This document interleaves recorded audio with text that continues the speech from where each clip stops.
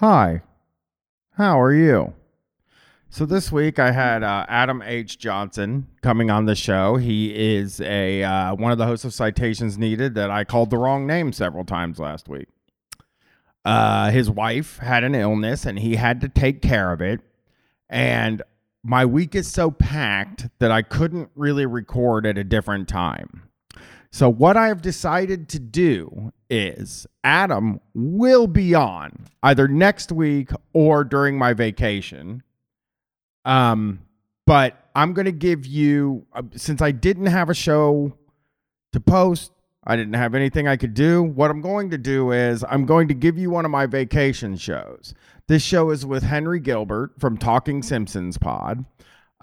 We talked about a lot of stuff that I'm currently not remembering because it was a month ago. But I don't think it had too much to do with Christmas or January. So I hope you enjoy it. I thought it was a very fun show. I thought I talked about things that I don't talk about normally, specifically a lot of pop culture stuff. And Henry's a great person. And so if some of the stuff in it sounds either dated or, you know, like we're talking about the future, that's why. And stay tuned next week. I think we're going to have Adam on here. I'm pretty sure. And I love you all. Goodbye. Or not goodbye. God damn it. That was a flub. A little bit. See you next week. Bye. No, not bye. God damn it. I'll see you Sunday. This is the end of the intro, not the end of the show. Thank you.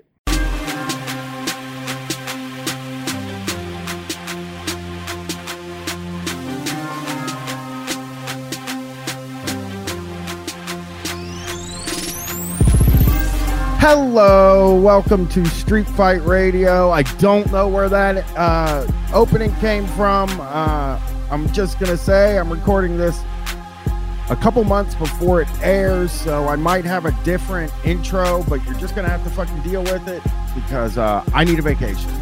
We all need a vacation, right, everybody? So my guest this week, this wonderful week, is Henry Gilbert from the Talking Simpsons podcast.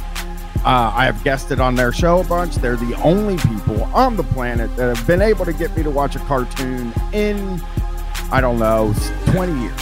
So how's it going, Henry? Oh, well, thanks, man. I didn't. Boy, that is the opposite of my life is all cartoons. So that's so funny to hear. But then the thank you to know that you watched a cartoon for us was out of the ordinary. We extra appreciate you coming on. Well, the thing is, like, I did watch. I think I explained this to you before. Like, this is a really funny parallel, actually, to Shock Jocks with me. Really, and hear me out here, listener. So I talk on Shocktober a lot of times about how, like, when I was 15 or 16, I discover Howard Stern. I listened to Howard Stern until we're thinking 1995. I start listening to Stern, maybe 94. And I start watching the E! Show at that time. And then 4 years or 5 years later, I discover Opie and Anthony. And I decide, you know what? Howard Stern's not edgy enough for me. I'm an Opie and Anthony guy. So I become this like Opie and Anthony guy where I'm like, this isn't edgy. And this is so much more edgy. And you know, listen, I go back and listen now, and it's the least creative shit I've ever heard. But at the time, I felt that it was great. My animation thing followed roughly the same path. So I did like The Simpsons. I'd come home from work. I'd watch The Simpsons every day. I watched them on Sundays. And then when Family Guy came out, I just became like the hugest Family Guy guy. I would rather watch Family Guy than The Simpsons. I just tossed The Simpsons aside so that I could be into Family Guy. Did you feel like you leveled up from it? And it's like, oh, I can't go back to the Simpsons, they were feeling the burn at that time. They thought like, oh, we're not the hot thing anymore. Family Guy's the hot thing. all the cool kids like us. And that's why, like, in the seasons where they were up against Family Guy, they did some darker, edgier stuff, like, to fit with the times. Like, that's the season where Homer is sexually assaulted by a panda, or like Mo does jokes about roofying someone, which I was like, wow, this is a new level for Mo here. Well, I think, like, I do think that we're talking about a time in the culture, and this is, I like to think it's probably like 93 to 2014, where in order for anybody to like anything, it had to be like kind of racist, kind of homophobic. Like, it was just kind of like, obviously, I'm a straight guy, so like none of that stuff bothered me at the time. But when I look back on it now, and even when I try to watch some of the shit I was watching back then, I'm like, holy fuck, this is incredible. Like, people will remember on the Bob and Tom Shocktober episode that I talked about how they would play Bob and Tom on the bus on the way to school, and like my dad listened to it, and everybody's like these really big fans of Bob and Tom, and they were considered kind of a lighter, less hardcore radio show. And then, like, the first line on the first thing I play on the Bob and Tom episode of Shocktober is a Brokeback Mountain parody, which every comedian needed one. That was, you had to have your Brokeback Mountain chunk when you were going on stage. I get it. I'm not mad. But the first line is something like, if you like Brokeback Mountain, you're a queer. And it like goes into the thing, and I'm like, holy shit. Yeah. No, I mean, yeah, I think with all that homophobic stuff back then, like, and I'm gay, but like, I didn't get it as much back then. Sometimes if somebody like straight up said like hateful things, like, yeah, you got it. But there were sometimes, like, on shows like South Park or whatever, they'd make jokes about like, oh, well, yeah, well, we're cool with gay people, but also I want to say fag. Like, it's a fun word. Like, and that was just part of the exchange. And that, I think now it's hard to go back to those, because you just see it as like, well, that was a losing battle and you lost. Like, it's like, you guys can't say it. I'm sorry. That's society. Maybe there'll be a time when you can. That's not where we're at right now in society. You probably should. It's interesting because, like, everybody was, like, obviously, like, I listen and watch a lot of super, like, edgy stuff that is gonna have that kind of thing in it. But, like, I don't know if The Simpsons ever did, like, the F slur, but one of the only Simpsons episodes I remember, for some reason, and I thought it was just the funniest episode in the world, was the one where the steel workers at the end of the episode, it said, like, keep reaching for that rainbow or something like that. And at the time, like, I really thought that was hilarious. And maybe it still is. I guess it still is. It's still pretty funny. Yeah. It's not, it doesn't come off as homophobic, is what I'm saying. But at the time, I think that, Brian, who watched that episode at that time, probably was actually taking it the wrong way. You know what I mean? That episode, it's called Homer's Phobia, and it is one of the ones I really like. And it's like fucking 25 years old now, which is crazy. And I mean, if you want to, like, if you want to grade things on a problematic level, well, it's a bunch of, like, straight actors making a gay voice in things, but they got John Waters to do it, and like and back then it was like, we hired a gay icon that gives us, we're cool, we can do whatever we want, kind of thing. Which, I mean, honestly, I think that's fine. But yeah, that specific episode, and it's a funny episode.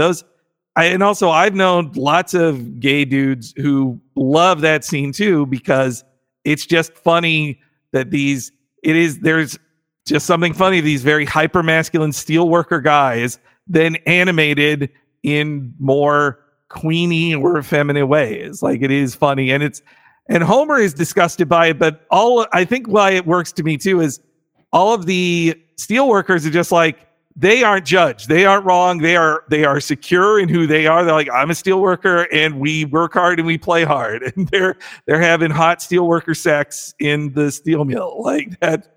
I think that's a great scene.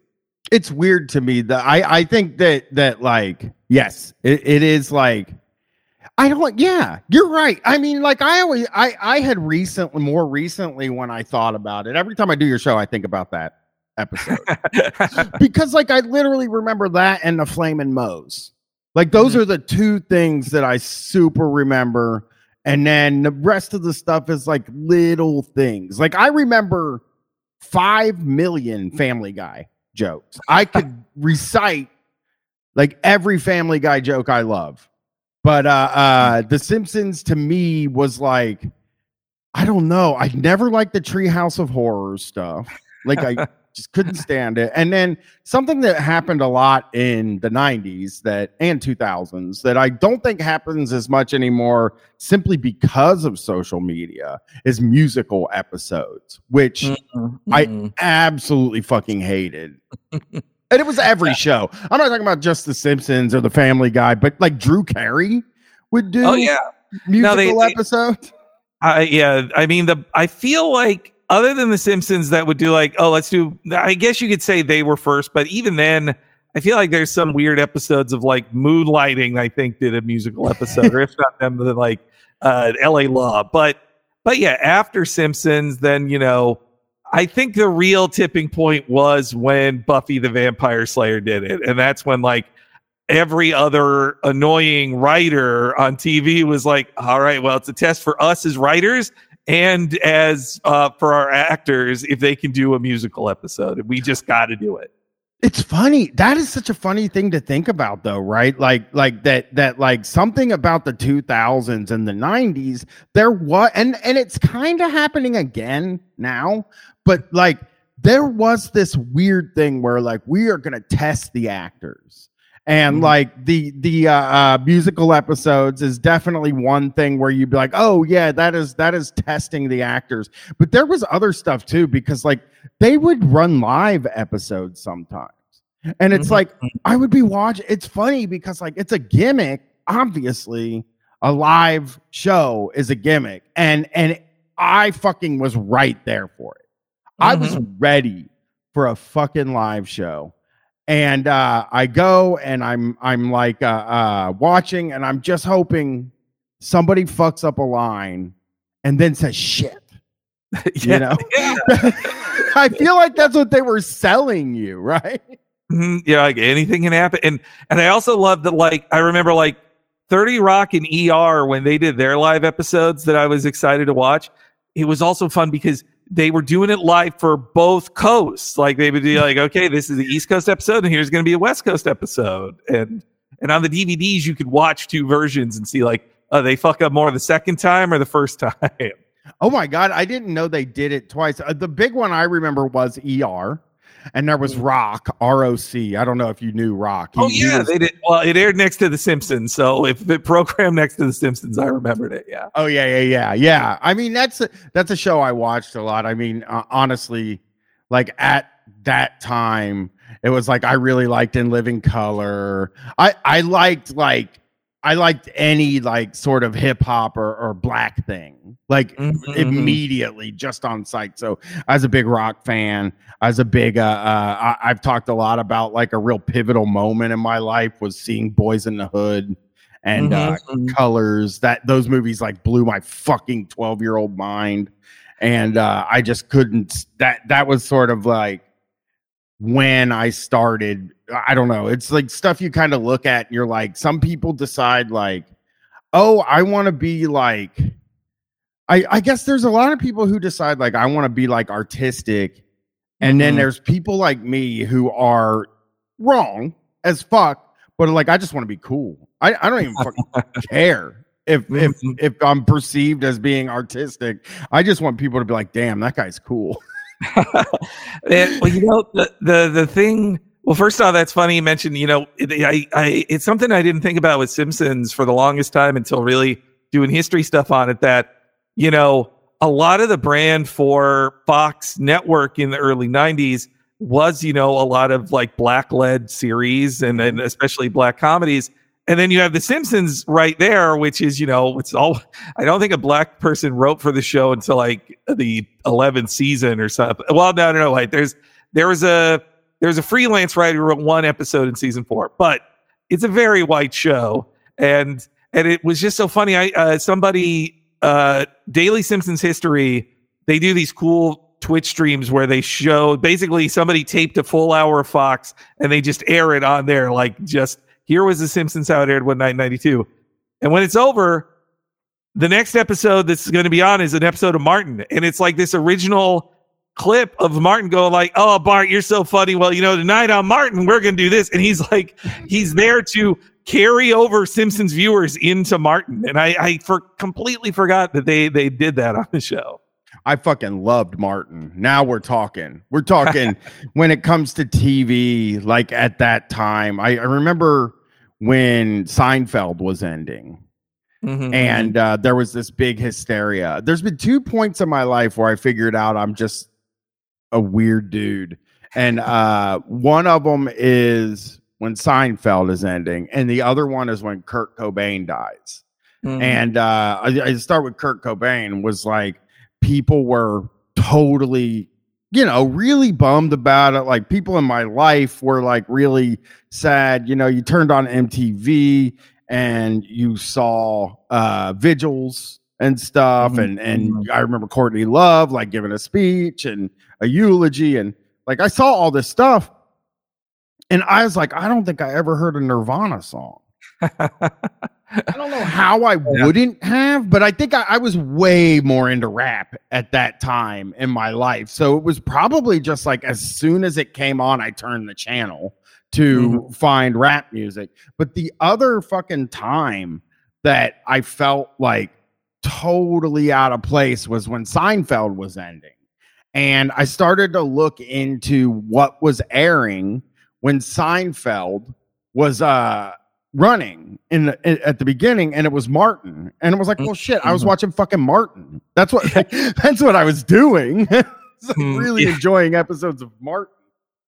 Yeah, no, I heard that from a lot of friends. I did not get into Seinfeld until like the 4th season. It was when it got into syndication and you could watch it at a different time, which is when I heard a lot of people got into Simpsons because they didn't watch it at night, but then when it was wearing in the afternoon on their local stations, that's when they watched it. For me, I'm not going to say I'm like a super knowledgeable person about rap, but in my teens, when I started getting into it was when because I'm a huge nerd. It's not my brand. I just accept it. And when I learned that, like, you know, when I first heard a Wu-Tang Clan song and heard them make references to like kung fu movies I'd seen and all this nerdy stuff, I was like, oh shit, okay, these guys, like, they love the shit I like. And then I heard the Del the Funky Homo Sapien, which is like a nerd, like the nerdiest Saw stuff. him live 2 years ago. Well, when I heard his song Protoculture, which is just him talking about, like, now it sounds like the stupidest fucking thing in the world, because I could watch 800 new raps about video games right now and they'd all suck and be stupid. But nobody then was doing video game raps, and it felt special. Like, he's rapping about why the Sega Saturn's better than the PlayStation, actually, if you play it. Like, I love it. I gotta tell you, Henry, if I had heard that back then, I would have really been mad at it. Like, oh, what is this, video game crap? And I play video games, you know. I'm a big Mortal Kombat 3 head. I played that game like constantly, but I don't think I would allow. I actually saw Del the Funky Homo Sapien 2 years ago at the Gathering of the Juggalos. Oh, nice. I went to the Gathering and he was performing there, and I got to watch him. People were really liking. Oh, wait, no, that was R.A. the Rugged Man. I thought it was Del the Funky Homo Sapien. He would have been good there, though. People would have probably got nuts for it. But yeah, that whole time where it was like it's so weird to live in a time where you don't have to pick one thing over the other. you know. And the Simpsons, 99% of my knowledge of them is they ran them from 5 to 6 Monday through Friday on Fox, and I get off work at 4:30, and I go home and sit on the couch and just have the Simpsons on, because you didn't have a phone to stare at. Exactly. So, and I think it's so weird to think about, like you get a little bit of free time and you don't stare at your phone, or you couldn't stare at your phone. I start thinking, like, we must have been so dumb back then. Well, I'm reminding myself, like, what did I do on the toilet before phones? Like, oh, I had magazines. I just brought a magazine in there and I threw it away. Yeah, no. It makes you wonder, like, how many things got popular just because, like, a person didn't have a phone to look at when they got home. Like, when they got, like, well, it's 8 o'clock, or it's 11 at night. I guess I will watch the Tonight Show. What else am I going to do? Nothing else is on. God, that shit. I just, I've been thinking a lot about, like, the Tonight Show and stuff like that, because when you listen to, like, old Howard Stern or old Opie and Anthony stuff, they're constantly talking about it. It was like a big, huge thing to go watch the Tonight Show. And then lately, the conservatives have been, like, kind of tooting their horn about fucking Greg Gutfeld gets these, like, really high ratings, right? Wow. And I'm like, well, the people watching TV at that time is, like, it's so much less people, like, stuck tuning into TV at the time that it airs, like, everything's time shifted. Like, I assume that everybody who watches the Tonight Show watches it the next day. Like, yeah, or just in clips of, like, somebody shared, like, I mean, that was kind of Jimmy Fallon's whole brand on his Tonight Show. Just like, we're going to make a clip of, like, well, this 5-minute segment is, I'm going to sing an old song from, like, a cartoon from the 80s or something, and that'll get shared around, or I'm going to make The Rock do a lip sync of a Disney song. Isn't that going to be funny? Like, shit like that is meant to just be shared on a video later the next day, not a thing you watch before going to bed. I'm going to steal a joke from my co-host Bob, but he talked about how, like, in the old days on the Johnny Carson show, like, some clips of Johnny Carson, you get shared all the best ones, but a lot of them were just, like, the sketch was Johnny talks to a woman with big boobs, and the joke is he keeps, like, looking at her boobs, and that's it. And Bob joked of, like, yeah, that was to get, your grandpa hard to, like, fuck his wife at the end of a long day. Like, that's why they did those jokes on the Tonight Show.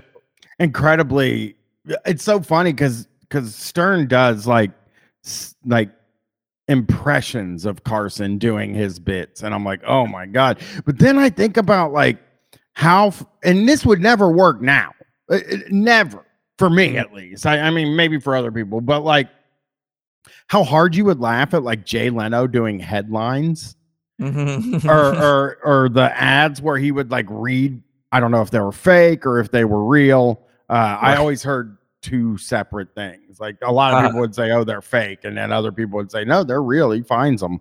So, I love that, because I was an anti Jay Leno guy. Like, I was a heavily programmed comedy nerd who was told, like, well, the good side is Letterman and the bad side's Leno, which I do still feel to this day. But Conan had this great parody on the Conan O'Brien show. He'd have this great parody of it called Actual Headlines. That would be the name of it. And he'd set it up just like the Leno ones, but then he'd hold up headlines that were clearly just like a written joke and that were not real headlines. And so it was just that it was both just funny jokes, and then the added level was he's doing the Jay thing, but making it obvious these are fake headlines.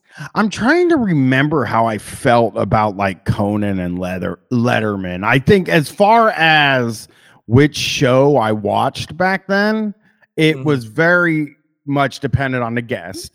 It wasn't gonna, like, I didn't have, like, a dog in the fight. So it would be like, who's the guest tonight? And really it kind of depended on, like, the band more than anything, because there was no actors, or were comedians that I would have liked to have seen or whatever, but I didn't have like a good knowledge of like comedy at the time, only like, sort of what I think is funny, which to the comedy nerd that was existing at the time that I had no access to and had zero conversations with. I don't think I cannot think of a single other person that I went to high school with that even did comedy. Like and like I looked at the which this isn't any kind of number. I looked at the notable alumni, and I'm the only person from the school that did anything comedy related. Everybody else was like football player, basketball player, astronaut. That's funny. Yeah, I one time looked at notable alumni wiki page for like my high school, which obviously I'm not on either, and I'm not trying to add myself to it. But when I looked at it, it's like, oh yeah, it's just like guys who played on the football team who then made it to the NFL or almost made it to the NFL. That's pretty much just it. And I didn't even think I went to like that much of like a football school in high school. But yeah, that's just crazy to think. Like I used to watch like Conan. I liked watching Conan for the sketches, but I wouldn't stick around for the celeb unless it was a celebrity I liked. And then just the idea of like, oh my God, there's going to be 5 minutes of stand-up from a stand-up I like let's say Marc Maron. I could never see Marc Maron normally, and this is going to be new stand-up from him. Because maybe once every like 2 years you'd get to hear, you could like buy a new album of stand-up from a stand-up you like.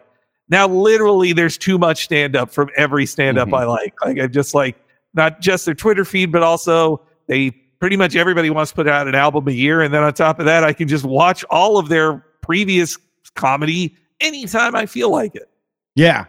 So mine is I have the notable alumni up from Groveport Madison High School.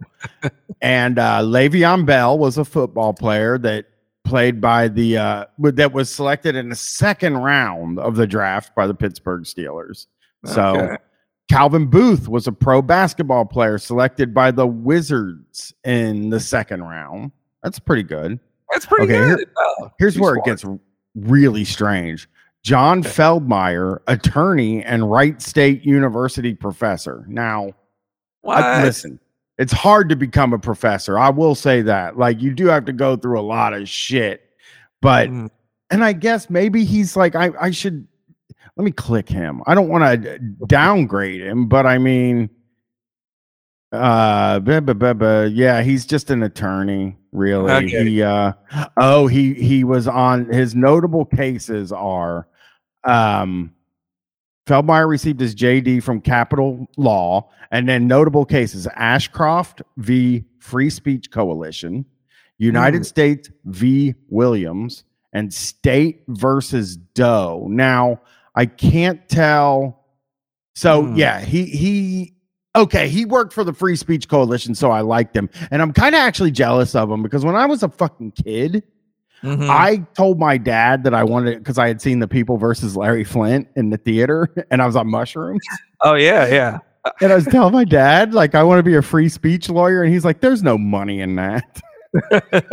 I mean, it does seem like you just do everything pro bono. Yeah, no, I mean, that movie, that made free speech look like the coolest. Being a free speech lawyer who's like fighting the man, like the coolest thing in the world. Like, yeah, I love that movie. I should watch that again and see if it's any good. Because, like, maybe I am like a Milos Forman head, and I just don't know about it. Because another movie that I really love by him is Man on the Moon. I think a movie. Great. Yeah, that's that is a great movie. Except that movie is guilty of a thing like that I just noticed in every biopic, that they have to have a scene where somebody says to the Andy Kaufman of those movies, like, but you might just be a genius. I'm just like, all right, I think you're crazy, but you might just be a genius. That's my shit. I love that. I haven't watched a biopic in so long because, like, I think I got annoyed with them after, I think it was probably Walk the Line was the one where I was like, dude. There was so much cooler about Johnny Cash than just his like the whole thing was his relationship with his wife. And it's like, where's all the fucking cool stuff? And then I just was like, I'll never watch, because there's no way I'm watching that Queen documentary or biopic. No way. Or Elton John. None of those. I dislike the Queen so much that it was crummy that the Elton John one being less crummy, I disliked it less. Though I'm not saying it's like good, but this is my thing I don't like in biopics is I'm against the lip syncing when they're playing a famous guy. I think like they should just sing because it's like, when Ray Charles played this song live, he sounded just like the famous recording of him. Like, no, he didn't. Like, just yeah. No. But shit, I loved Ray. I gotta tell you, that movie blew my fucking mind as a youngster. So we got Thomas Hennon, who is an astronaut. Who, funny story about him, some hooligan at our school stole his jacket when he came to give us a speech. And it was not me. I told the story before on the show, and people were like, "Was it you? Was it one of your friends?" Now, it very easily could have been one of my friends, but it was not me. I would not steal an astronaut's NASA jacket. It was very funny. I mean, it'll always make me laugh to remember the announcement where, like, if whoever stole Mr. Hennon's astronaut, whatever the NASA jacket is, bring it to the office now. And I just cracked up. I was like, "When you motherfuckers stole that thing? That's hilarious." Get another one. Well, you know what? Now I got to take it back. I went to my alumni page for Orange Park High School in Orange Park, Florida, a suburb of Jacksonville. And I was right in remembering, it's like Adrian Wright, a assistant coach for the Buffalo Bills, and Sid Robertson, and Major League Baseball pitcher for the Brewers. But there is a wrestler, but I remember why I didn't care that it was this wrestler. I actually felt shame. It's Brian Lee, which better known as Chains or the Fake Undertaker. And he's nice. But he was, I feel like it was like in the last 10 years, people on an HDTV noticed, like, wait, he's got SS tats. Like, this guy. Like, yes. Yeah. So I was a lot of those guys had those back then. We got a brigadier general for the U.S. Marine Corps during World War I and World War II, Amor L. Sims. So he was in 2 wars. So wow, 2 wars. And Tony Lowry was a Wisconsin Badgers football quarterback, and then he played in the Arena Football League, which is like, come on, okay. Lilia Osterloh, pro tennis player, and then Brian Quinby, comedian and co-host, which I should change that. I am host of Street Fight Radio now. Eric Smith, football player. Wyatt Worthington, golfer. Dwayne Smoot, football player. And now we get to the last 2, Michael White, hip-hop artist, better known as Trippie Redd, and Aaron England, credentialed motorsports journalist and racer covering NASCAR, IndyCar, and NHRA racing events. So that's the notable alumni. I made the list, but that's impressive. I'm the only comedian. Yeah. The only one that came from that school. I think that's also maybe, and do you have any comedians on your list? No, I don't. No, I think, comedy didn't flow through there. There are 3 more biggies I forgot, though. There's one is this kid, we had a child prodigy in our class, as in this kid, they did news stories about him. It's on I'm not doxing him because it's on the notable alumni page. It's Greg Smith. And he was a 9-year-old who was going to school. But honestly, everybody at school hated him because he got private. It's not because they bullied him. They made him unbullyable because, and I wouldn't want people to bully him. I'm not saying that, but he was protected from that because he had constant supervision from multiple teachers all the time, meaning he got the kind of teaching at a public high school no other kid ever got. And we're like, well, maybe I'd be a child prodigy if I had 3 teachers doting on me all the time. And Secret Service. He had his own Secret Service detail. And I also think the teachers there, they wanted to give him special attention because they're like, oh man, when this kid becomes, the next Bill Gates or whatever, he's going to remember me. And I swear, I looked him up. This kid never did shit. Like, he didn't do nothing. Like him, he was a super smart 9-year-old, and then went on. By the time he was 20, he didn't do dick. Yeah, it feels like those kids. Like, I mean, where do you really? What? I don't know.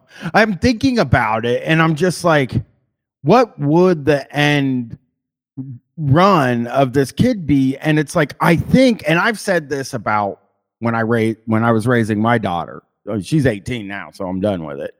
But like I said that, like one of my main goals, like obviously I wanted her to get good grades, and I wanted her to do well in school and all that stuff. But like, I spent all my time like being like, how do I make it so she's not a weirdo?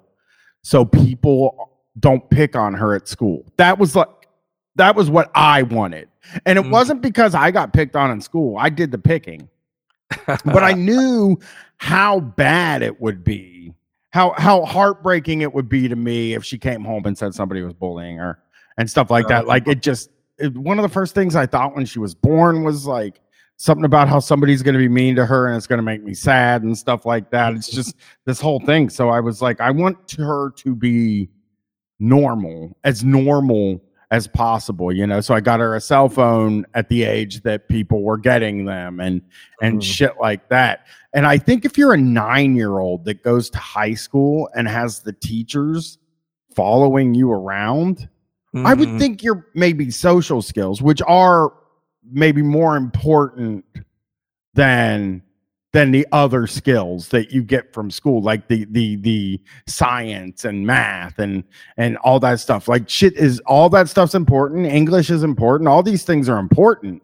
But I think what really people should be focusing on is social skills. And I'll bet you nobody cared about that kid's social no, yeah, skills. I know. Like they made sure he couldn't be bullied, which is good. I'm saying that's good. But he also, like, he was a freaking 9-year-old who his only people he talked to were probably other adults all the time, had no other kids who were his own age and friends, and probably always being told, you're the smartest person I've ever met. You're so smart. Like, how does that not like fuck you up and make you bad? Like this isn't as an extreme example, but like I was in AP classes and stuff in school, but not like for about half the subjects. But I had a friend who was in all AP classes, and he was also taking college classes on the side.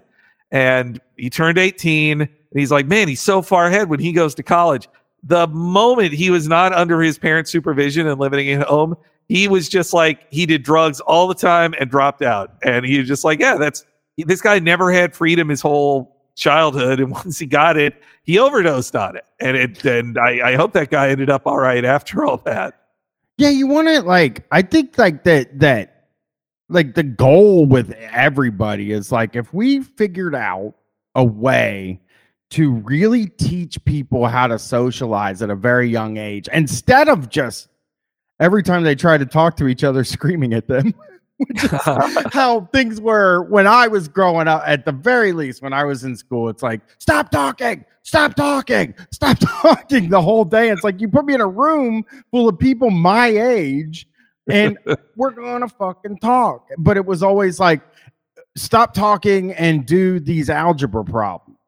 And it's like, you would say this in school all the time. Why am I doing this? This is pointless. What is the reason for algebra classes? And then it would always end up them just saying like, well, it'll help you solve problems in the future. And like, I'm in the future now, very far. And I haven't used algebra to solve any of my problems in my entire life.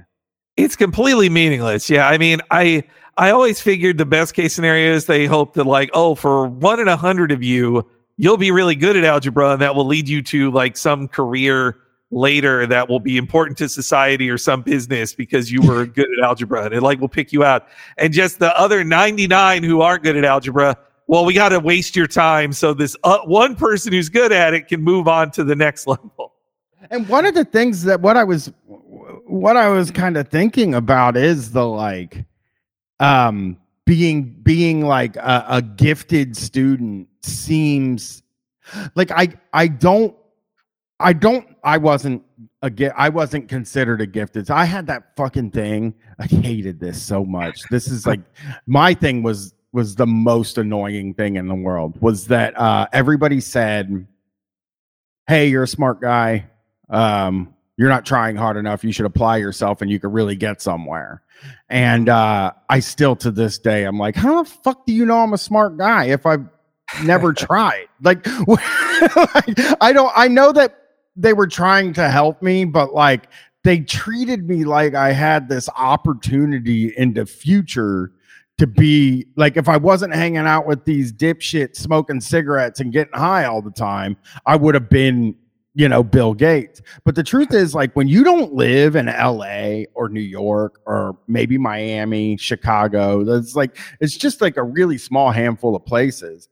Like the things that me and you, at least, I think, wanted to do seemed so impossible. So you're not going to get a lot of kids pursuing comedy or even acting or anything like that. Because like when you don't live in the places where you can see people being successful at it, you just don't even try. You don't even see it as like a possibility. I before podcasting, there was no fucking chance. No, I know. Yeah, well, I had both flavors of that because I was a gifted kid, which obviously is the hardest thing in the world to be. It's so hard to be a gifted kid. Everybody. I mean, it seems like it sucks I'm joking, to me. I'm joking. No, I'm saying from the outside looking in, it does seem like it sucks. I gotta tell you. Well, I will say in my 20s, I started noticing there was a lot of like books and movies and TV shows that are always about, man, it's hard to be. We were gifted kids, and everybody expected so much of us, and I was like, ugh. But it also is how I felt a lot of time. But the two sides of it I had was like they picked me as gifted because I just honestly was that I did math problems faster than anybody else in class, like as in just addition and subtraction. Like I just instantly got it, and I could read a little better than everybody else. But also, I was extremely socially awkward, and I am lazy, and I do just want to procrastinate and not do stuff. And so eventually by my like third year of gifted studies, I'm like, we know you're smart, but you don't finish your work. Like you didn't do this thing. I was like, I didn't want to do my homework. Homework sucks. I wanted to watch a TV show, or play a video game. The most extreme example of that was where I was pushed by anger to try hard to prove a teacher wrong who was like, well, we're not letting you back in AP English. And I want to be in AP English so bad because I was like, but I'm a writer. I'm in AP English. You can't let me. So I worked so hard. I actually got the highest grade on the final test, higher than the valedictorian or tied with the valedictorian. And she's like, and I was like, huh? Guess you got to let me in AP. And she burned me back. She's like, yeah, I knew you could do this, but you only when you try and you don't try. And I was like, damn, you got me. You got me again. My report cards were all like puts forth minimal effort or could be whatever they thought. But again, I don't think you can assume that somebody, I don't think there was ever a time in my life. Like, I know I didn't want to be a comedian for a very long time. And it's because in my mind, the comedians I had saw, which I'm not, whatever people like, they like. But the people that were comedians in my mind were Conan O'Brien, Jay Leno, David Letterman, and Jerry Seinfeld. And I just was like, these guys are fucking dorks, man. I want to be a heavy metal singer. I want to be in a heavy metal band and be the singer, which, by the way, now that I am who I am, I know a lot of people in heavy metal bands. Very dorky. That's also like a very dorky job to have. No, yeah. I know. For me growing up, I had a bunch of dreams, but definitely like I did want to. I was like, who writes The Simpsons or who does these like, oh, this nerdy stand up that I see, like Patton Oswalt. Like that was the type of dude who I thought, well, I could be like Patton Oswalt. And I love him. I love him too. And I feel kind of bad that I saw him as like this attainable dream. And it's like, well, he works really hard to write a bunch of jokes all the time and perfect them. do you do that? I'm like, not really. I don't think I have that dedication. But I mean, that guy is truly, he's a super funny guy. But I believe that he got where he is also because he's incredibly nice. And people really, I mean, I met him once and he did a show with us. We did a show with him in his hotel room in Columbus. And he gave us like a bottle of really expensive whiskey, and like he was just this like really incredibly nice guy. And for people that don't know, we had done shows in the years running up to that, goofing on him a lot because I had just become this guy that was like stand up stupid. And, I think he was like also like defending like Daniel Tosh and stuff like that at that period of time. And I just was like, fuck this guy, and he's corny. He's a nerd. I don't like him. And so he contacted Will Menaker and said, can you put me in contact with Brian? And Will was like, yeah. And when we met, he said he had listened to the show that I goofed on him for an entire fucking hour. We were really mean to him for an entire hour. And he was like, I thought it was funny, maybe I deserved it. And I was like, you didn't actually deserve me just being mean to you because you're a famous guy. That in all honesty, at that time when Daniel Tosh was in trouble for, I think it was like a rape joke in a Caroline's or in the Laugh Factory. Right. Yeah. I think Brian now would just kind of goof about it. You know what I mean? Like, oh yeah, this guy, he's real edgy. Yeah, blah, blah, whatever. I don't know what the joke would be. I mean, I don't call out comedians anymore, artists. I don't know, man. I just feel like nobody has to listen to anything. Like nobody's being forced to listen or watch anything. And I'm just like, I think in my mind, it's just like, yesterday I posted something, this date the show, but it won't really date the show because I'm sure I'll post about Batman at some point. I posted something about Batman, very annoyed at directors of Batman movies. I don't know if you're a Bat fan. I mean, I like Batman just fine. Yeah. I'm pissed. I don't like the DC movies because the bad guys are never funny. Oh, sure. Like, they gave us the Riddler, but like that's not the Riddler. In the Batman? In the Batman, the Riddler's like he's a Twitch streamer. Like that's who he is. He's like, yeah. You're totally. I forgot about that. And also, they give you the Penguin. Yeah. Barely, and he's not really the Penguin. He's just like a fat jerk with a slightly big nose. That's. Well, I mean, in general, I think Colin Farrell is a good actor. I like seeing him and stuff. But I'm like, I honestly feel like it is wrong to. Fat actors never get to be in movies now, like ever. Nope. And when you have actual like fat characters like the Penguin, like Danny DeVito's of now don't get to be the Penguin. They hire fucking Colin Farrell and put him in a fat suit. And I don't know. I think that's unfair to fat actors who could have been a great Penguin. Exactly. So I go like. So I posted something about like, if you're not going to put Robin in a movie, first of all, I think that's the most cowardly thing. The Christopher Nolan thing. What happened was they made that Batman and Robin movie and people hated it. And it's like, so you're just not like going to try it again. Like he is like a character that exists. And so I said, if you're not going to put Robin in it, you're not going to put some goofy guy like Mr. McSixelplix or whatever that guy's name or something like that. Like, what's the point in even doing anything? Well, and DC's full of like giant talking gorillas too. That would be like cool to see, And they did that. They did it in the Suicide Squad just so they could kill a bunch of them. Right. So there was that, but it was just kind of like, okay, well, they killed a bunch of them. So I really, if they're going to make these dark versions, I want them to do like the dark version of like one of like Kite Man, which somebody hit me to. That'd be, there's also another real one, Condiment King. Yes. Be a fun one too. Yeah. So yeah.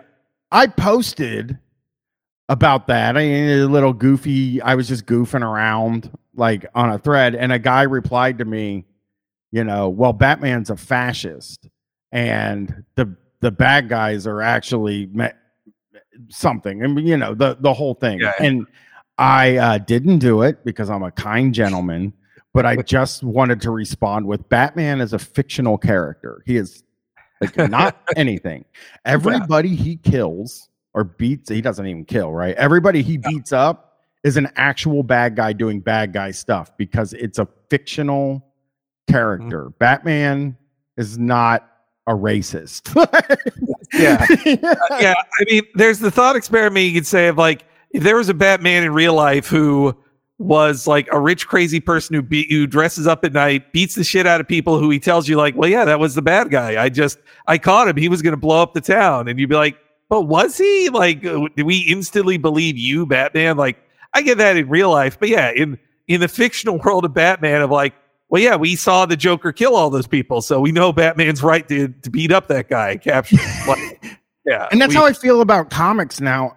Like I don't begrudge people who are part of marginalized groups that get angry at comedians, and I think that's the other side of free speech. I think that's fucking great. And like for me, it's like if I step out of line in any way, which I don't like to even say it as step out of line because that sounds like a conservative version of like right talking about cancel culture. But if I say something that hurts somebody, I don't do this to hurt people. Mm-hmm. So I like to know, and then you don't have to forgive me or anything. And I don't even feel like if I disagree with it, I don't feel like I need to fucking apologize or anything. It's like you're one person and nobody else said anything, but I am not here to hurt people. So I just and that's the way I think about, like, that's what frustrates me about the cancel culture guys, is that I'm like, well, this person doesn't have any fucking power. Like you can't be canceled. You are getting criticized on a joke, which is part of being a public figure, and specifically part of being a public figure that wants to cross the line. You're not coming close to the fucking line. If like you're not edgy, you're not coming close to the line. If every time you do get close to the line and somebody says, I didn't like that, you go, oh, God, fucking cancel culture's happening. I think there's a ton of comedians who also most comedians, the older they get, the less good they are at being a stand-up. They're not, the richer they get, the less they're in touch with being a real person. Like they have no normal things to do. Like, if people like Ellen were being honest in their stand-up, it would be about like, isn't it crappy when your Tuesday butler doesn't know the things your Monday butler doesn't know? Like they would just say that shit, but they know that like that is gross and alien. So they still, instead of actually living a human life and being able to make observations about that, they have to be like 5 steps removed and be like, well, this is what I think a human life is still right now, and now to make observations about that.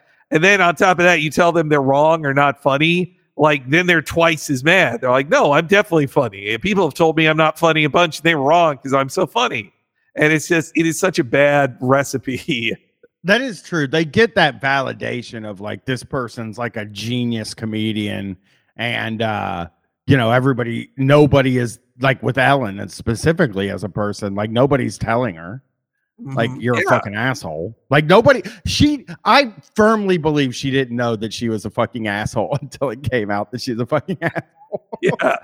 Well, who's gonna? Yeah. I mean, no one's gonna tell her. And also, all she gets are these like humanitarian awards, or being told like, what a great person you are, Ellen. Thank you. You're a trailblazer. So then, these people that she doesn't even really view as people, because they're like, oh, the assistant to the associate producer who I like don't even she doesn't even talk to that person's boss's boss. Like that's how removed she is. Yeah. I mean, the don't look at me sorts of people. Like I always think that like that phenomenon is so fucking clear with a guy like Howard Stern that like at the version of him that exists now, it's so clear that it's like these people are trying to like grab on and hold on to what made them great and human in the early times when people started to really like them, but like that's impossible. You can't like the guy Stern specifically made his bones, made his thing goofing on like very famous people and like critiquing famous women's looks and stuff like that. Well, when you're hanging out with like Jennifer Aniston and going to dinner with like her and Brad Pitt and fucking John Hamm and stuff like that, you're just not going to go on the air and goof on their appearances. You know, I understand it with him. I just would have hung it up before I got to that point. Cause I listened to those old shows and like, I've said this recently on the show, like maybe I still just have like that sort of mean sense of humor that I had when I was younger. And like Shocktober is something where I get to indulge in that thing in my life, you know, the darker side of my sense of humor. And, you know, and the version of me now gets to say like, well, that happened in 1994. I wouldn't laugh at that now. Yeah. No, you know, I think I'm trying to think about celebrities who handle that better or not, or how they deal with it. Cause like, you know, I like some Let's Watch a Bad Movie podcast, but some of them when they're hosted by people who are like B-level comedy celebrities who start getting cast in movies, they can't talk about a movie that's bad that stars a famous person who will cast them in something. Or they can't even be like, you know what, that new Star Wars movie, I didn't like it, because they want their agent, even if they don't want it, their agent will tell them, you're not going to get cast in a fucking Star Wars movie or all the other movies because you made fun of a Star Wars movie. Like, it takes some of the venom out of those things if that's what I want to listen to. I hear people complain about movies. And that's like the best thing to do, really, is like if you want to hear something, you know who didn't do that? I'll say this. And as a guy that maybe this is also a solution to the thing we're talking about. Mm-hmm. Like, I don't like old timey comedy. I don't like Borscht Belt stuff, like the vaudeville, that kind of thing. Like, I mean, I don't think I'm supposed to like it anyway, because you know it's 2022. It's kind of it's all dated and kind of silly. But I always hated it growing up too. I just could not stand that stuff. But like, they did something that I think some comics could really benefit from now, and what that is retire coming up with new stuff and just do the same fucking jokes you were doing when you were at your most popular. Yeah. I feel bad for those stand-ups who probably would have just turned into that because they got the guilt on them of the last 20 years. The style of stand-up was like, and yes, it started with Louis C.K., but the style of stand-up was, this guy puts out a new hour every year. Like, you were expected, like, you were looking like you were a lame, out-of-touch comedian if you weren't making a new hour every year. And so these guys have to make a new hour every year to keep up with the output of the then accepted best comedian, Louis C.K., and so they all have to do it. And yeah, probably some comedians are better off with just like I saw Jim Gaffigan, who I think he's pretty funny. And I saw him in Vegas and he was doing a bunch of new stuff. But then at the end, I was in Vegas and he was there. I was like, I took my mom to see him. And then at the end of it, after doing a bunch of new stuff I'd never heard before, like the band doing their encore, he plays the first like chords of, you know what I like? Hot Pockets. And then he does his entire Hot Pockets bit. And we all loved it. We're like, yes, I paid to see this guy do the thing I already heard him do before. There is fun to it, even though I know that, like, if I was reviewing him or viewing it more critically, I'd be like, what a hack thing doing Hot Pockets. Like, we haven't heard that 100 times, but so it was in this Vegas room. It was like, this comforts me and everyone else here, and we're all just happy. Right. I think that like people like me and you who would think of like, oh, you know, this guy's just doing the same old shit, you know? I think that we are like 2 out of 10 people in the world. I think the other 8 people are like, man, I really like to hear that. I admire, there are 2 guys that their late career output are like some of the stuff I admire most. And as not a huge stand-up fan, I remember the first time I saw George Carlin's "You Are All Diseased" special, and it blew my fucking mind, and I loved it so much because it is truly not funny.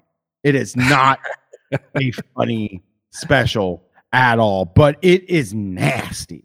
He is just like mean. He's sick of the fucking world, and like that set just blew my fucking mind the first time. I'd never seen anything like it. And then the other person that was like that was like, is an author. I am like a really huge fan of Kurt Vonnegut. Like, I love his books, and I read his last book where it was just like a collection of essays from him near the end of his life. And he just was like, the world's not getting better. Everything's fucked. Everything sucks, and I'm glad I'm dying now because it's just going to keep getting nastier and nastier. And for some reason, like, I felt like such a like kinship, like at that time of my life, and then even now coming around to that time in my life again, where it's like I don't know, man. Maybe things don't get better. Maybe. Maybe right, yeah. Fight and fight and fight and fight and fight forever, and shit is just gonna keep getting worse and worse and worse and worse. You know, I guess to me, when I hear, you reminded me of like, yeah, these old geniuses who they get extra cynical in their old age, which like feels a little refreshing to me compared to how it is now. I feel like old guys aren't allowed to be like old and cynical anymore. Everybody like kind of guilts them into it. I mean, like, I seriously think Alan Moore is like one of the like geniuses of my lifetime. He's the greatest, but and he keeps making new things. There's a lot of old cranks who don't make new shit. He's always making new shit. But anytime he does an interview, people ask him the same 8 fucking questions, like unoriginal questions. And yeah, he says like, every time he says, yes, I did write Superman stories 40 years ago.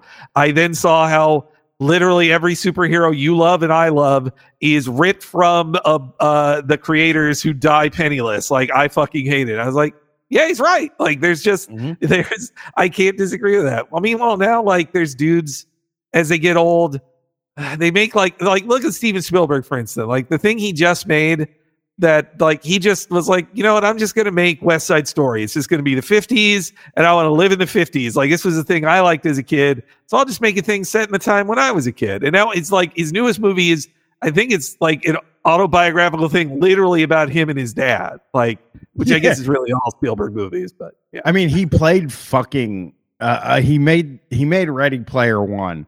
I was kind of like with him when he made Ready Player One, which I personally was excited to see. Hadn't read the book. I had seen people on Twitter kind of goofing on the book, and then finding out the movie was coming out, there kind of goofing on the movie. And I was like, how bad could this movie be? It's got a lot of IP, and I hadn't become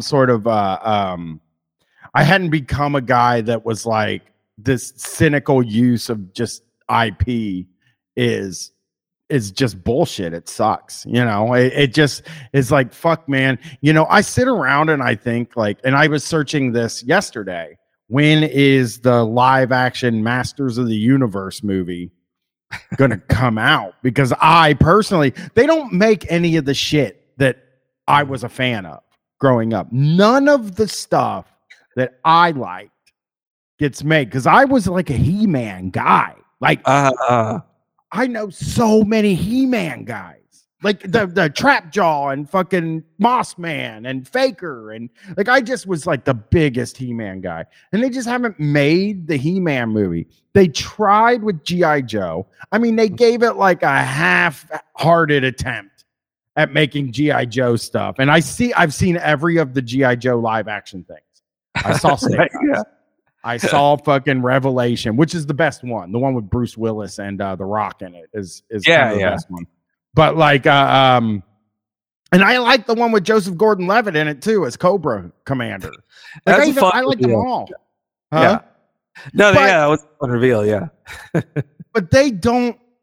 They just make things that I didn't know that Iron Man was a character until the Iron Man movie came out, because I think, and I'm not mistaken, but when I was growing up in the 90s, comic books were like kind of not as popular. Like the sales had gone like super way down.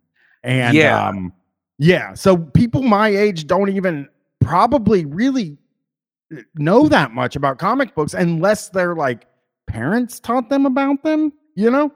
Well, yeah. So like I was a huge comic nerd as a kid. But like this was the crazy thing that when I was a kid, if you asked me like who's the top 5 most famous like superheroes, I'd say, Spider-Man, Batman, Superman, the Hulk, and probably Wolverine. He'd be like number 5, Never would I ever say Iron Man or Captain America.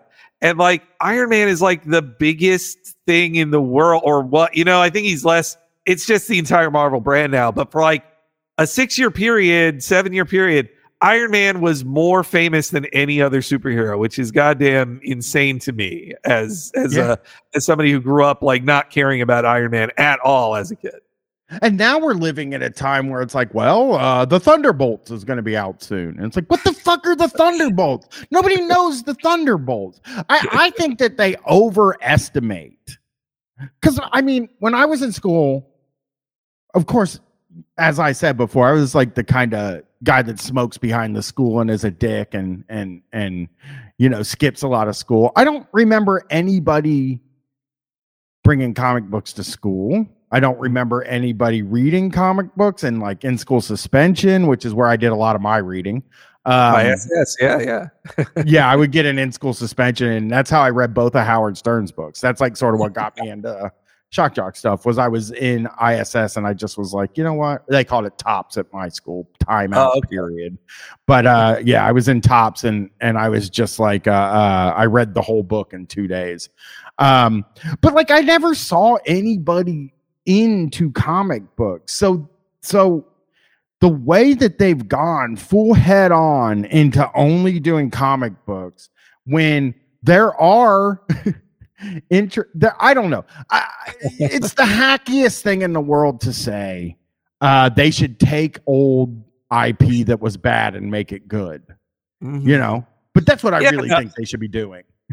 I mean, so I grew up loving Marvel comic books and dreaming of this moment that we're in now as a kid. And I, in the last few years, especially, have just felt like, I'm in a hell of my own making. Like every fucking movie is this now.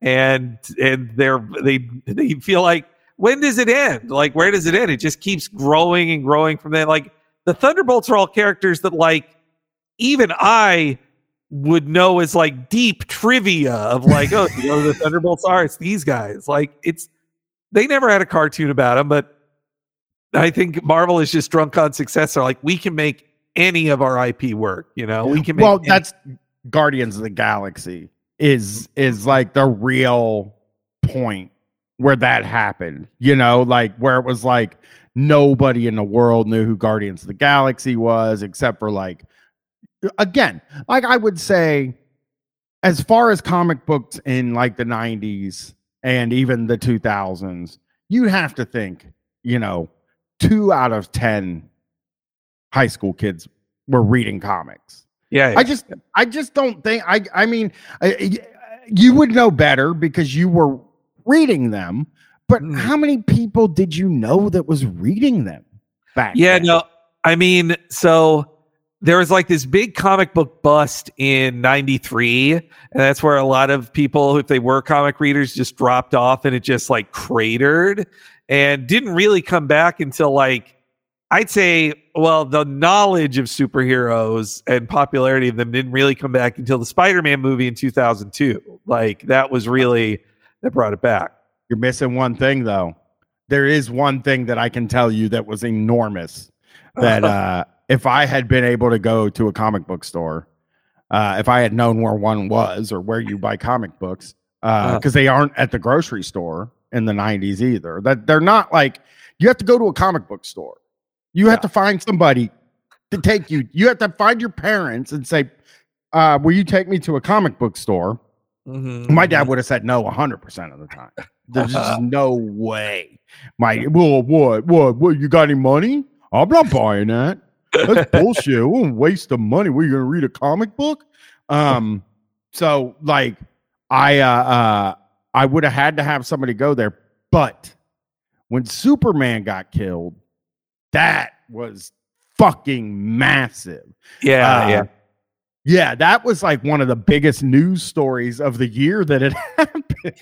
It was, but that was, I think that was, I believe it was 92. And I think that was what really killed, it ended up killing the comic industry, because people thought that when it made all those news headlines, people thought Superman's going to stay dead. They're killing Superman. And when you kill somebody, they didn't know that the guys writing those comics then, they knew the rule in comics is literally no one stays dead. And when they made their plan to kill Superman, they are making their plan to bring him back. But their marketing is to say, well, yeah, he's dead. It's Superman's dead. And then once he comes back to life, all the people who gave comics a shot, they're like, you fucking liars. Like, you caught me. I'm out of here. Like, no more comics for me. Well, yeah, it's so weird though, too, because you're like, well, Superman's dead. I guess I'll start getting into comics now. And then you're like, what the fuck? They brought him back to life. This sucks. This is bullshit. But that probably is really, and you know, we're recording this when there's rumors of like Robert Downey Jr. coming back to play Iron Man. Mm-hmm. I think we are getting towards the downfall of comic book movies, because according to people I know that have read comic books specifically, they're making the same mistakes that they made when the bust happened. I agree. I agree with I can see the warning signs, but I've doubted before that, like, could Marvel really pull it off this time? Like, same with both when Titanic and Avatar came out, I was like, well, everybody tells me this is going to be a flop. He went too far and he was wrong. So I'm not going to say I'm like great at predicting things, but yeah, it does feel like the problem that runs people away from comics. And I've had this, my co-host Bob, he loves reading Japanese comics, manga, especially because they are a set story. Sometimes it's more than like 10 volumes, but this is the story. You know where one is and you know where the last issue is. But he's like, hey, how do you get into Spider-Man? And I have to just tell him, like, well, I could tell you 6 good Spider-Man stories that happened across multiple decades, and they reference stories that you've never heard of, and just it becomes a wall that pushes people away. And I do think that when the Marvel movies, I'm already hearing it now about Marvel movies. I have to wait. I was expected to have watched every movie that comes before this, and now every season of a TV show that became before this, for it to make sense. Like, fuck this. Like, I totally see people say that. I mean, the TV show thing, though, it's very, and before we wrap up, we do have to talk about wrestling. Okay. But the TV show is sort of like a wrestling kind of thing, the TV shows, because it's like, I don't think you need to. So I'll just bring it up with Dynamite. And reminder, this was recorded a long time ago. So whatever happens. With Rampage is like, I'm not watching Rampage. And it isn't that I don't think Rampage is good. And it isn't that like I don't like the people on Rampage. Like I do. I wish some of them would rotate back onto Dynamite, you know? And like, I'm not gonna watch wrestling on Friday night. I'm not going to sit down at 10 o'clock after already on Wednesday night, just telling my wife, yeah, I just watched wrestling tonight. There's, You're right. We're not going to argue about it. And you can sit here. She'll sit down and have like a drink and sort of watch it with me, but only half pay attention, look at her phone and stuff like that. I can't say on Friday night also, we have to be home and I want to watch wrestling. Yeah. Like I just can't do that. And I'm not going to. And like, it doesn't matter as much anyway, too. Like storyline wise. Yeah. Yes, which is nice. And that's how it should be. And there's always this conversation happening with the wrestling journalist sphere and stuff like that of like, how do they get people to watch Rampage? Maybe they should make the stories mean a lot more on Rampage. And then people will have to watch it and then watch Dynamite. And I have been saying for a while now, I wouldn't do that because I do not think that people are going to watch Rampage. Like, I don't think the same numbers of people are going to watch it. So then we get to a point where we're telling stories and we're only seeing half of the story. And I think that we're learning. We learned to tune out Rampage once we found out it wasn't going to have any bearing on the full story. Now, the reason I brought that up is because with the Marvel TV shows, I think people are slowly figuring out, like, they don't mean shit. Mm-hmm. You don't have to know anything about them to like the movies or to see the movies. So I haven't watched one since that stupid, awful Falcon and the Winter Soldier show that I hated. I watched that and I hated it. Mm-hmm. And it just seems not vital, I could talk about that one all day, but that one it bugged me in that it felt like Marvel wants to keep thinking like, oh, we're going to do we can do important stuff too. And like they basically they take this character from the comics called U.S. Agent, who's written to be the Republican, the more conservative Captain America. That's his character. And so they're going to have this big scene in it where he like basically is a killer cop being filmed by people. I was like, oh, okay. So you're getting in that. That's interesting. And then they declaw it as much as possible. They're like, well, this killer cop guy, he has a black best friend and his wife is a woman of color. And he had all these reasons to do it. And actually all the other characters become his friend at the end. I'm like, well, okay, then you didn't really want to do like the killer cop story. You wanted to act like you were doing an important story and then not.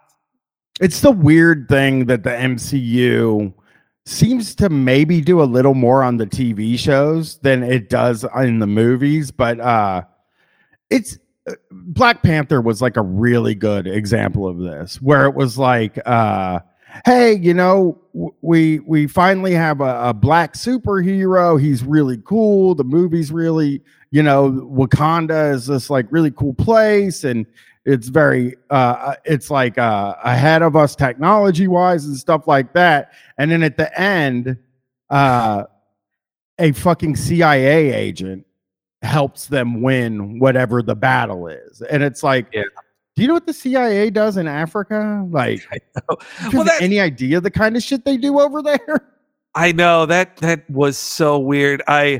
My nicest reading on it, and because also I like Ryan Coogler's movie. I thought Creed was an awesome movie. Like I love those movies. Yeah.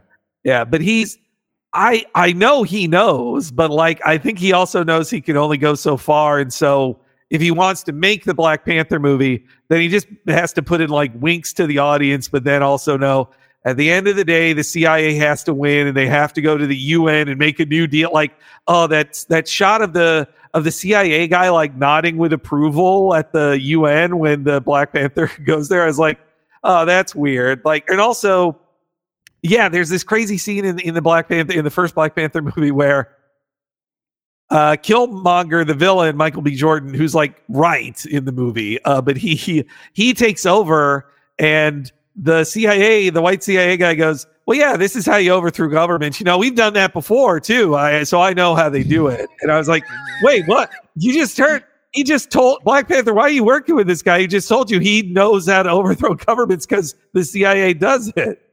Yeah. Yeah. And I think they're good with representation. I will say that the Marvel movies seem to be trying to have representation after a lot of years of sort of not doing it. But Sure. I also feel like it is ham-handed, and in the end, the politics always veer back to like either like American Democrat liberalism or basically conservatism. Yeah, Really, I mean, I also hate their impulse to make the bad guys human too. Like, you can see his humanity. He doesn't like really want to do this, you know? Like, I wasn't happy to see Killmonger killed. I thought that was fucked up that he got killed. He had a valid argument and was saying a lot of stuff that I agreed with, and he got killed. The Vulture from that Spider-Man movie. It was like, dude, he fucking, and then your big hero in the whole thing is an arms dealer. It's insane. Come on. No, I mean, that's like the original sin of the MCU is that because it all starts, the first hero is Iron Man, then it's just like, well, yeah, it's the guy who realized, you know, I should stop selling guns and sell lasers, really. And like, and it's just all about, and then who's your other top hero that teams up with him? The secret agent who is in charge of all, like, basically black ops people. And it's crazy. So then even when they bring in Spider-Man's my favorite superhero because he's supposed to be regular guy. Like, he's a regular guy. He's smarter than most, but he's a regular dude who, after getting bit by a spider, he's like, I should do something. I should be a good guy. But then when they put him in the Marvel movies, it's like, well, he's got to work. He's kind of more like a young Mark Zuckerberg, and he's kind of working for Tony. And Tony is he loves Tony. He wants to build things for the government too. Like, it's just like, yuck. Just yuck. Yeah. So, this is going to be a very hard segment to do here because we are recording this. I'm going to do this in every show, and I said I wasn't going to do it in every show. I said, I told the Minion Death Cult guys when I recorded the episode with them, I was like, just remember it's December, not right before Halloween. And we did a pretty good job, and we're going to do a pretty good job now, but some of the stuff we might say could be dated, you know? But I guess we talk about some wrestling. When did you get into wrestling? I mean, yeah, it is a childhood thing. I loved pro wrestling as a kid, and I lived in a weird world because I grew up in the South, like born in Arkansas, then moved to Florida. So I had Southern wrestling roots, but also though I was such like a video store kid that my favorite wrestling was the Hulkamania stuff because that was on the VHS tapes I could rent as a kid. And so as a child, I was like growing up in the WCW world and saw them locally, but my favorite dude was Hulk Hogan and the colorful characters of WWF. And then as a teen, I fell out as a kid. Then as a late teen, the edgy, you know, NWO era, like I just loved it. Like I loved it. And that's when I also was able to connect it to my other nerdy stuff of like, oh, there's internet. Well, I didn't know the word internet darlings then, but I was like, there's internet darling wrestlers that everybody says like, this guy's good, but he never gets a chance. Like Mick Foley or Eddie Guerrero or Chris Jericho back then. Like, and so that's when I did become like a work rate nerd as well. And we might be diametrically opposed at this point. I do love, but I'll say that I am a work rate nerd, but I love a good character. When somebody says a great line or does a great like on the mic performance, I love it. Like Mick Foley, I got into him because, you know, it's like, whoa, shit, this guy takes punishment like nobody else. This is crazy. But when I remember my favorite things in Mick Foley, it's words he said, it's promos he cut. So, and like for the longest time, CM Punk was my favorite dude as a wrestler. I'm saying this, I don't know what CM Punk's done in the next 2 months. Don't put me out. But on the mic, he is like basically untouchable. And I love, that's my favorite thing about him. I guess like the difference I would say between us is, so I also watched wrestling. I started during the New Generation. got really I liked Hulkamania, and I remember vividly Hogan's feud with Earthquake. I remember vividly seeing him and Andre on Saturday night's main event at the bowling alley while my dad was bowling, and like everybody, I remember everybody at the fucking bowling alley stopped to watch the segment on before WrestleMania 3. Like the fucking all the adults were all the screens in the place were turned to wrestling and everybody was watching. I got so fucking into it. And then I was invited by my brother to come with him to a friend's house because his friend had like a younger brother to see to watch WrestleMania 4. And the adults and my parents were like, yeah, whatever. My dad doesn't love wrestling or like it at all. But the kid's uncle was there. And he was like talking about the $1 Million Man paying off referees and shit like that. And I was like, that's the fucking coolest thing I've ever heard happen in sports. Like, I just couldn't believe that like there were people that were openly cheating. And I just thought it was the best thing in the world. Because when you're a kid, cheating is either severe injustice or it's like, whoa. You can kind of get away with that. It's nice. But then I remember seeing Kevin Nash, and he was like the guy that like grabbed me. I was just like, this is the coolest guy I've ever seen. And I liked the NWO stuff. And then in 2014, maybe 2013, I did get way back. I had been away and I came back, and I was like, I'm a work rate guy. I like I was really into New Japan for a period of time, for a long time. And before AEW, I was just basically watching New Japan and Ring of Honor.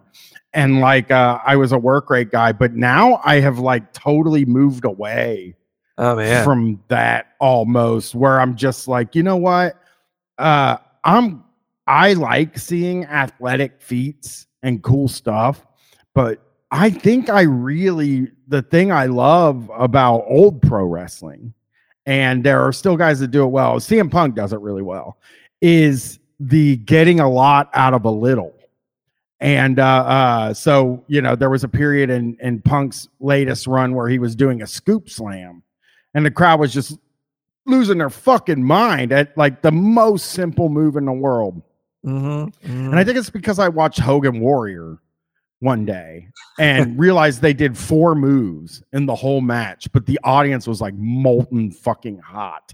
And you were just like, what the hell, man? They're not even doing anything. And that's when I just decided, like, man, people that can get a little bit, like, it would really benefit people that are wrestling now to learn how to get a little bit out of or get a lot out of a little bit, because but Penta does it. Yeah. I guess. He's the guy that does it. It's funny that Penta is comboed with Ray Phoenix, who is totally the opposite. It's just like he has to do, and he is amazing. I love Ray Phoenix, but he does do so much in every match. And meanwhile, Penta will do like, no, my character is like a mean jerk who does like, he breaks a guy's arm or breaks fingers or whatever. And it's just like, it's all in your mind. He's not really breaking arms. Like that's the difference of, meanwhile, if you see Ray Phoenix do a wild, impossible, you would think, like double somersault moon assault outside and splash on the dude, it is amazing, but it does come to a point of you going like, I have seen that in a lot of matches now. Like it's not as special, and there's only so much people can do. Like, and I think it's harder to be a work rate nerd now because most of the people, especially on WWE and AEW TV, you usually have very good performers who are going to put on a great match, and it matters more about the story, and sometimes the story's not there, and that can really disappoint. Yeah. And there's that thing with me about like the history. I'm like a real like nerd about like the history of wrestling in like the 80s and 90s, and even before that, where like when it was still a carny business. And there's just something to me about like wow, these guys are like these guys are like fooling everybody in a way. And I think I love that. I love the idea that like grandmas would want to stab Ted DiBiase in the past. And we don't have, I don't think wrestling fans understand heat anymore. Which for people who don't watch wrestling is like the reaction to what bad guys do is called heat. And you're trying to get people as mad as possible. I truly don't believe that wrestling fans understand heat at all in 2023.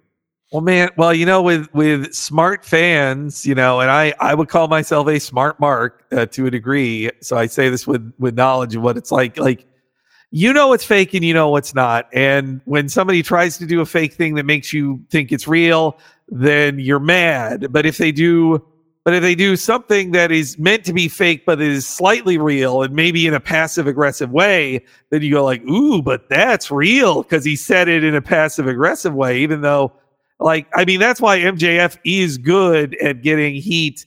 The wrestler MJF in AEW is good at getting heat and anger out of his audience because he knows what smart marks want. And he's like, oh, then you would know. It's such a fucking mind game you have to play with smart fans. I'm like, MJF knows what we think the line is. He defined a behind the scenes line with another guy that and this will look like I'm crossing the line. And you have to react like I did cross the line, but I actually didn't because we agreed upon this. And it's this incredibly complicated dance just to get somebody to go, boo, you're a bad guy to a person you don't like. Yeah, and I think most people like to cheer the bad guys, which is a total, I think, hurts people's enjoyment of the show too. Like MJF is clearly, at the time we're watching, is clearly a babyface now. Good guy. Everybody loves it. Because he went away and he came back, and people just, they like him insulting them, and it's like part of the thing. And Stone Cold Steve Austin was a lot like that too. But there are guys who are doing things that, my feeling when it comes to heat and bad guys in wrestling is all I would say is that you're not out there to hurt people's feelings, and that oftentimes people will get mad at wrestling. I remember there was a period last year where people were just furious at Chris Jericho for, I remember when he started the Jericho Appreciation Society. I remember people being like, Jericho Appreciation Society? Why didn't they call it Inner Circle 2.0? Because he had been in the Inner Circle and he moved 2.0 into a spot in his new thing. And it's because he's not trying to be fucking cool. He's trying to be a smug guy that is saying stuff. He tried to get, as a babyface, he tried to get GFY over, which is, kind of a go fuck yourself. And it didn't work out. And people thought it sucked. And then when he switched over to being a bad guy that was this sports entertainer, people were mad because he said GFY. And it's just dude, he is being annoying. MJF does the same thing. MJF will say stuff that is not funny, not clever, nothing. And he's doing it because he doesn't want people to say I like this guy. And I think people have just totally fucking moved past thinking that bad guys aren't allowed. And this is part of the press too, because one of the worst things that the wrestling journalists are this wrestling promotion lied to me. They're bad. That's sleazy. And it's what the fuck do you think you do for a living? Who do you think you cover? I know. Yeah. It's, man, there's with the character. Well, there's a problem now where if people did things that got boos before, then a character screws over another character. Actually, that Ted DiBiase one's perfect. Ted DiBiase bribes a referee to get handed the world championship by Andre. When he does that, everybody boos him because they're like, he cheated. I hate this guy. you do a story like that now, there are some people who boo it directly for that, but then there's many more who go like, I am booing because I do not like this story. I'm not mad at the bad guy. I'm mad at the person I know who writes this. And you can blame that on Vince McMahon becoming a character, I'd say, because and all the other on-screen characters that are the creators, that you instead are just like, no, I'm mad at the person. This is bad TV or a bad story, and I'm mad not at the character, but at the person who made this happen.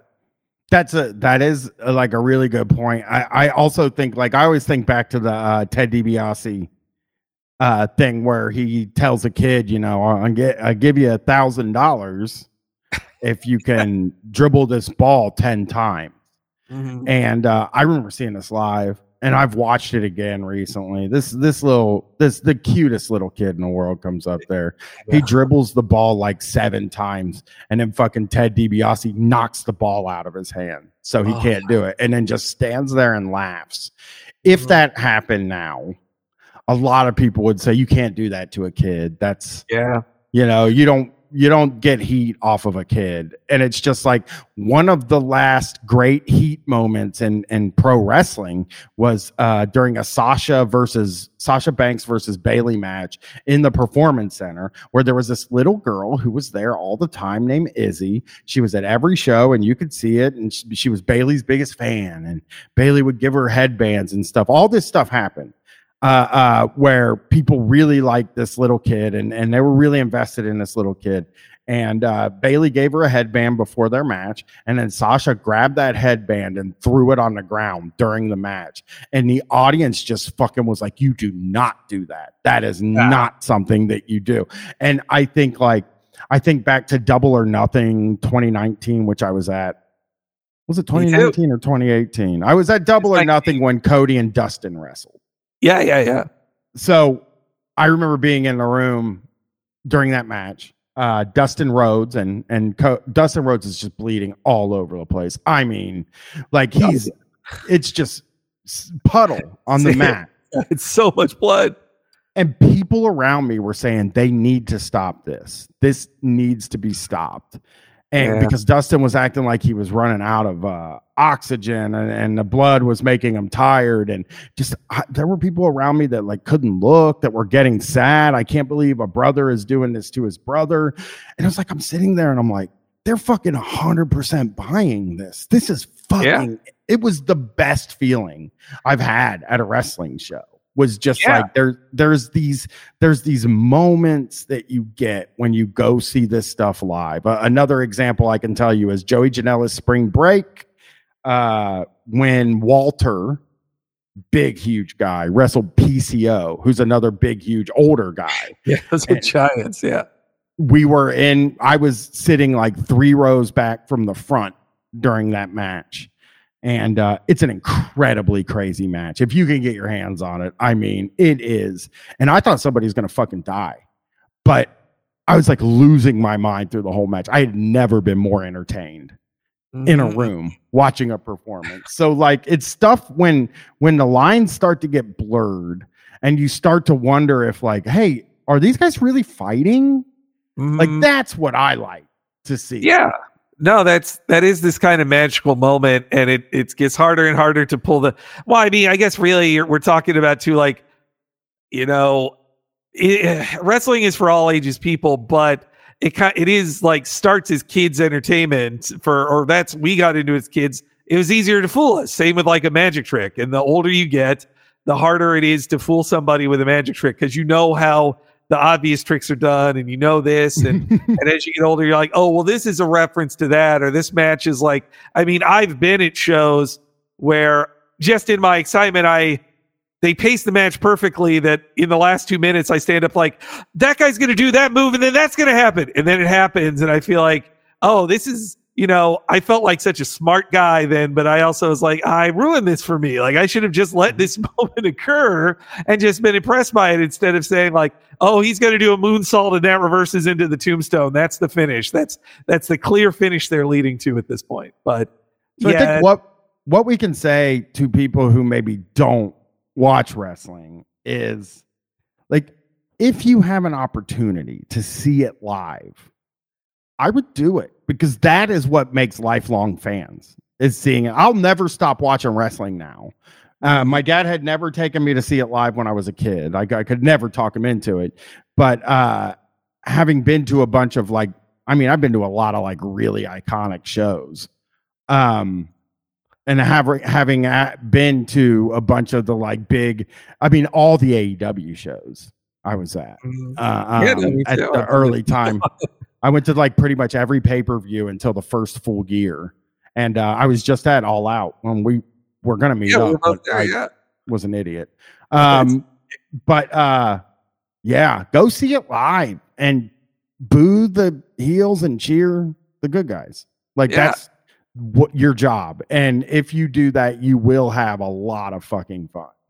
Yeah. And I think if it's your first one, I think a local promotion is a good one to start at too, because or also untelevised, because if you do go to Dynamite, or if somebody takes you to a WWE show of Raw or SmackDown, you're basically watching an episode of television that has to tell all these stories. But if you're at your local indie, you're just seeing great matches that are just happening usually for their own sake, not for an overall storytelling thing. And it's this magic moment you have in person. That was, I took my friends to a indie show in SF. That was the most recently. I took friends who weren't wrestling fans to stuff. And they got to just see matches that were just showcase matches for this person is really good at this, and they're going to do it in this match. It doesn't have to tell a story. It doesn't have to make somebody look like a new championship contender or anything. It just is, hey, here's a great match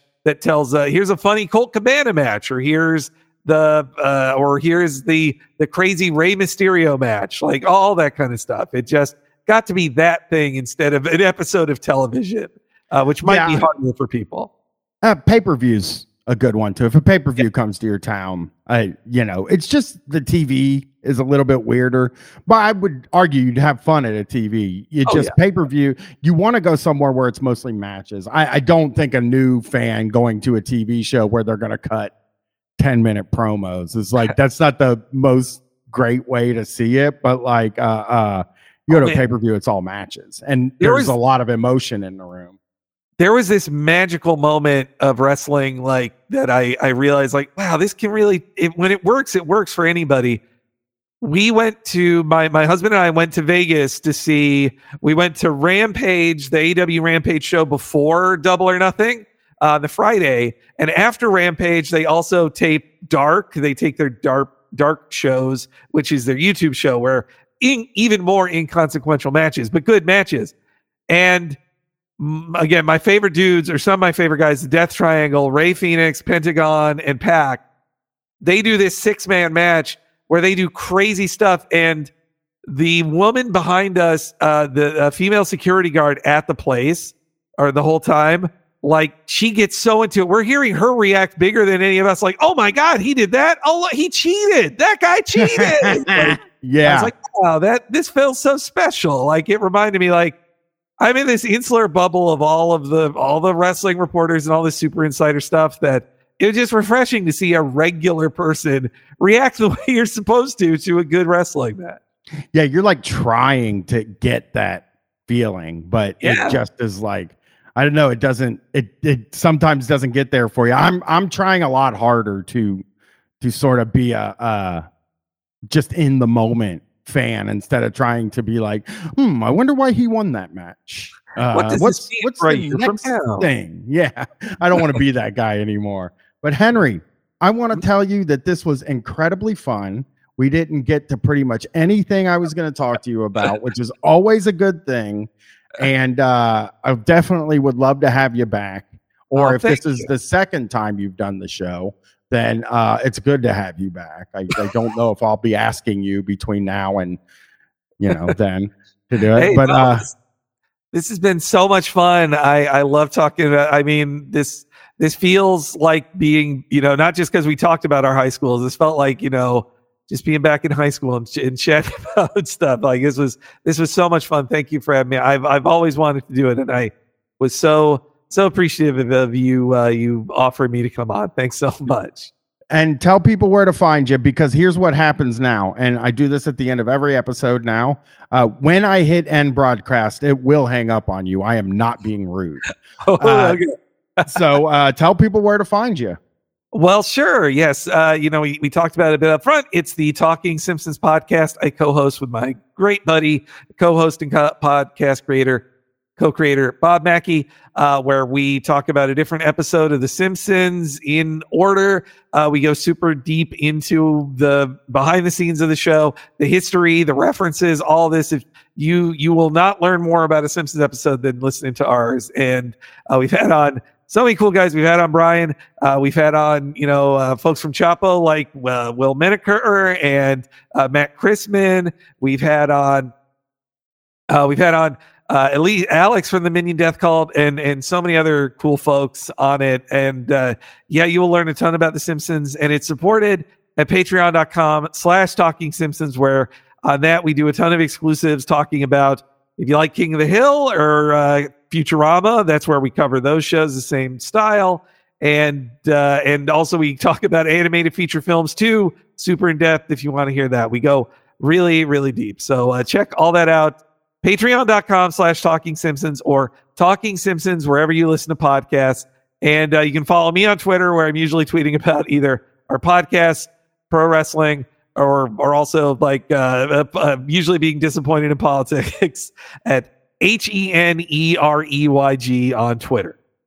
And I will say, get on the Street Fight Patreon right now. We're doing Now We're Cooking, a podcast about Dane Cook. We're looking at, I know you've already heard like 3 or 4 episodes about Dane Cook, but it just keeps going, and it's a fun one, I think. I mean, I know the guests are really funny. So thank you, Henry, for doing this. I really appreciate it. It was a whole lot of fun. It was way different than a lot of other stuff I've done, and it was longer than I thought it was going to be. So I appreciate you being here for that amount of time. No, this was great. I'd love to come back anytime. Thank you. All right. Bye-bye.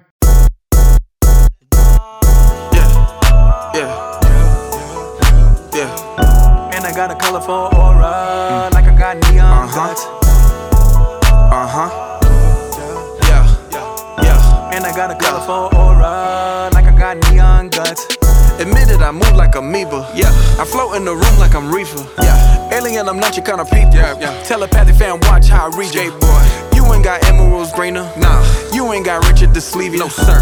And I got a rose that's in the grove that I ain't drove. Shit, I don't know the reason. 3 or 5. Underlay, revive. Hola, me and J Bappin on G5. Chola, success is a drug, hey man, we high. I am mother is a beehive. Yeah, I got love for you haters. Yeah, ain't you tired of enslaving? Huh? Come with us, make some paper. Yeah. Cause you should own what you label. Yeah, you never stayed in Kahlua. I put Chanel on my shooter. Flooded my chain and it Gucci. I don't want that girl, she moody. I'm basically saying I'm cooler. Get DR discounts from my cougar. Back in the 6th grade, I got them bad grades. I was in love with my tutor. See, musically lose, you trapping, man. Most of you rappers be actors, man. Go MIA when I find little Madison. Stay at the Ritz-Carlton, this not the Radisson. Just took a blue one, about to take the red pill. Purple thoughts in my brain, hope it don't spill. Stay with a nerd, you like Urkel Jalil. Fresh is like Carlton, I kill him but will.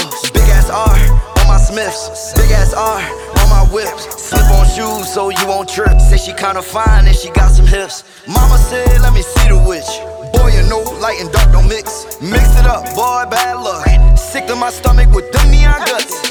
Higher than Elon Musk, so high stars in the dust.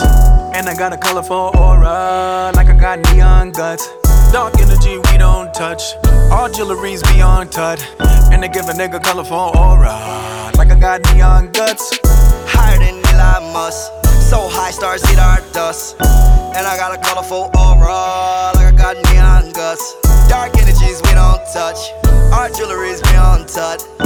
And I got a colorful aura, like I got neon. Yeah, fam, Pharrell on Mars with my fellow star. I'm like lightning striking in a metal rod. I say hello, God, in the double bars. So damn it, MX, I got a yellow card. Yellow card, yellow card. Damn P, I need a yellow card. I am from the root like where the pedal start. I had to push like a pedal started. Way after, but ahead of y'all.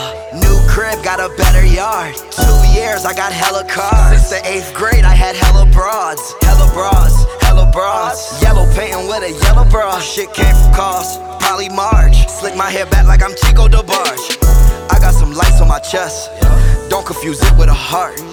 Heard things ain't looking too good for you. Had to pull some strings like I played a harp. I get these billions alone, it been that way from the start. Smoking good kush, my cologne. Got neon guts cause I can't see in the dark. Higher than Elon Musk, so high stars eat all dust. And I got a colorful aura, like I got neon guts. Dark energy we don't touch, all jewelry's beyond tut. And they give a nigga colorful aura, like I got neon guts. Higher than Elon Musk, so high stars eat our dust. And I got a colorful aura, like I got neon guts. Dark energies we don't touch, our jewelry's beyond tut. And I got a colorful aura, like I got neon guts. And I got a colorful aura.